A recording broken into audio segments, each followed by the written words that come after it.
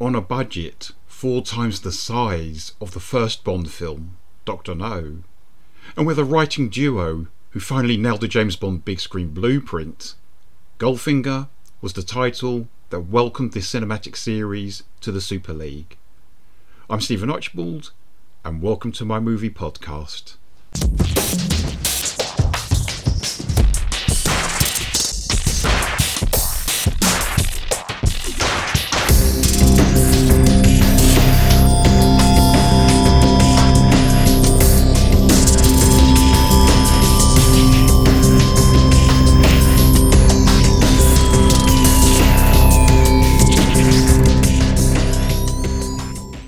Hiya, and welcome to my podcast, They Came From Within, Cult Movie Reviews. Solid gold, easy action. Goldfinger, 1964. Goldfinger is, indubitably, one of the greatest Bond flicks of them all. What's most remarkable is that it made several improvements on Ian Fleming's 1959 novel, the seventh in the series. The source novel has strong characters, and we are given more access to James Bond's thoughts and feelings than in any other Fleming book about the killer agent. However, the book's storyline doesn't sprint from beginning to end, and it has a few implausibilities and inconsistencies. Screenwriters Richard Maybaum and Paul Dane did a terrific job ironing out these problems, whilst essentially keeping the original story intact. 007 is given the assignment of keeping an eye on the German gold magnate Ulrich Goldfinger, who's suspected of gold smuggling. Bond is soon caught up in an elaborate, highly dangerous scheme known as Operation Grand Slam, one which involves irradiating the gold stored in Fort Knox, so as to massively increase the value of Goldfinger's own bullion supply, and to destabilise the US economy to the benefit of the Chinese. Fears of economic instability, eh? This really is a film for our times. Unlike the previous two pictures, Goldfinger was not directed by Terence Young. He would return for a third and final time on the next one, Thunderball. Guy Hamilton took the directorial post on Goldfinger, and he would go on to also direct Diamonds Are Forever, Live and Let Die, and The Man with the Golden Gun. To date, Hamilton's the only man to direct 4 Bond movies. In fact, he had been asked to helm Dr. No, but turned it down. Guy was already familiar with Ian Fleming due to their naval intelligence days during World War II. Pussy Galore, the Bond woman with the most outlandish, most celebrated name in the whole series. Ulrich's head pilot from a team of all-female pilots. The striking British actress Honor Blackman was picked by the producers for this role. It helped that she was a real-life judo practitioner. Cubby Broccoli was impressed by Honor's talents on the wonderful TV series The Avengers, which had not been shown in the United States at this stage. So, her familiarity would delight UK audiences, whereas her novelty value would appeal to our US cousins over the pond. As expected, Honor gave a memorable performance.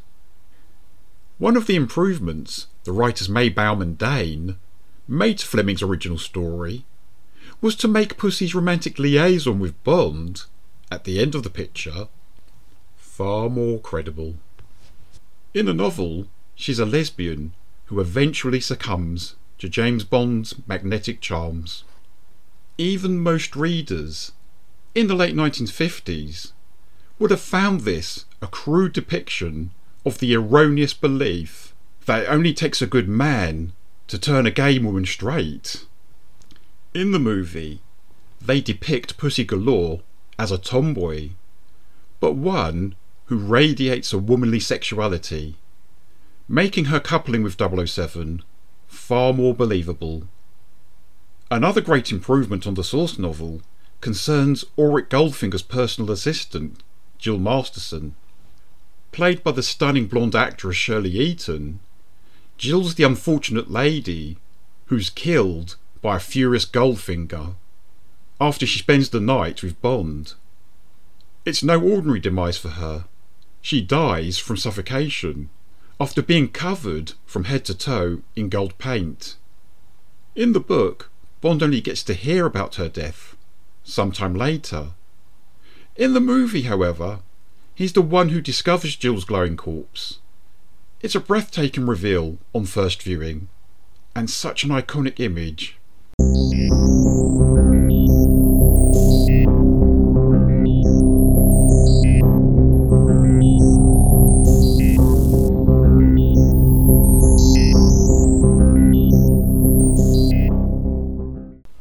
What's also better handled in the movie is the torture sequence, where Bond is strapped to a table and a laser beam is threatening to emasculate this womanizing agent before rendering him in two.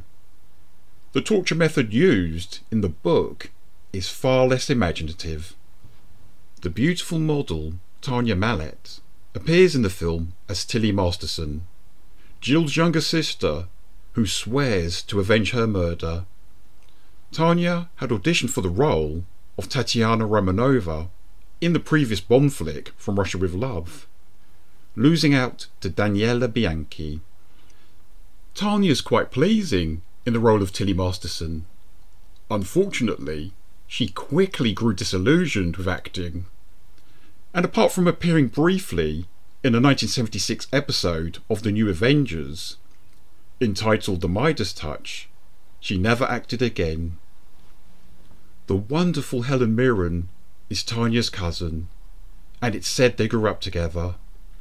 Sadly, Tanya passed away on the 30th of March 2019 at the age of 77. Tanya Mallet isn't the only beauty from this film the world has lost in recent years. Honor Blackman died at the age of 94 on the 5th of April 2020, just 6 months before the death of the great Sean Connery, and the voluptuous Margaret Nolan died in the same month as Sean, on the 5th of October 2020 to be precise. She was 76 years old. Margaret, who appeared in 6 Carry On films, most notably Carry On Girls from 1973, plays Dink in Goldfinger, Bond's masseuse during the sequence set in Miami. It was a near-naked Margaret who posed for the opening credits, as scenes from the previous Bond movies were projected onto her body. She also posed in gold-coloured skin paint for the ad campaign. Orson Welles was originally set to play Ulrich Goldfinger, but he priced himself out of the job. The producers were bowled over by the performance Gert Frober gave in a 1958 German language film called It Happened in Broad Daylight, where he portrayed a serial killer of children, whereas it was the director Guy Hamilton who spotted Harold Sakata on a wrestling TV programme. The Korean Olympic weightlifting silver medalist was perfect for the part of Oddjob, Goldfinger's bowler-hatted henchman, arguably the most memorable of all the Bond villain sidekicks.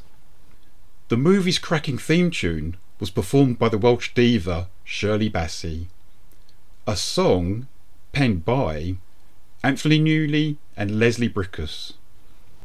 Up until now, Shirley's the only recording artist to sing on 3 different Bond theme tunes.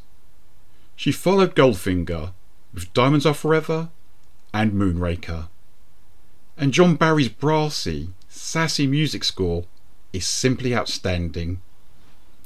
Goldfinger was the first Bond movie to win an Oscar.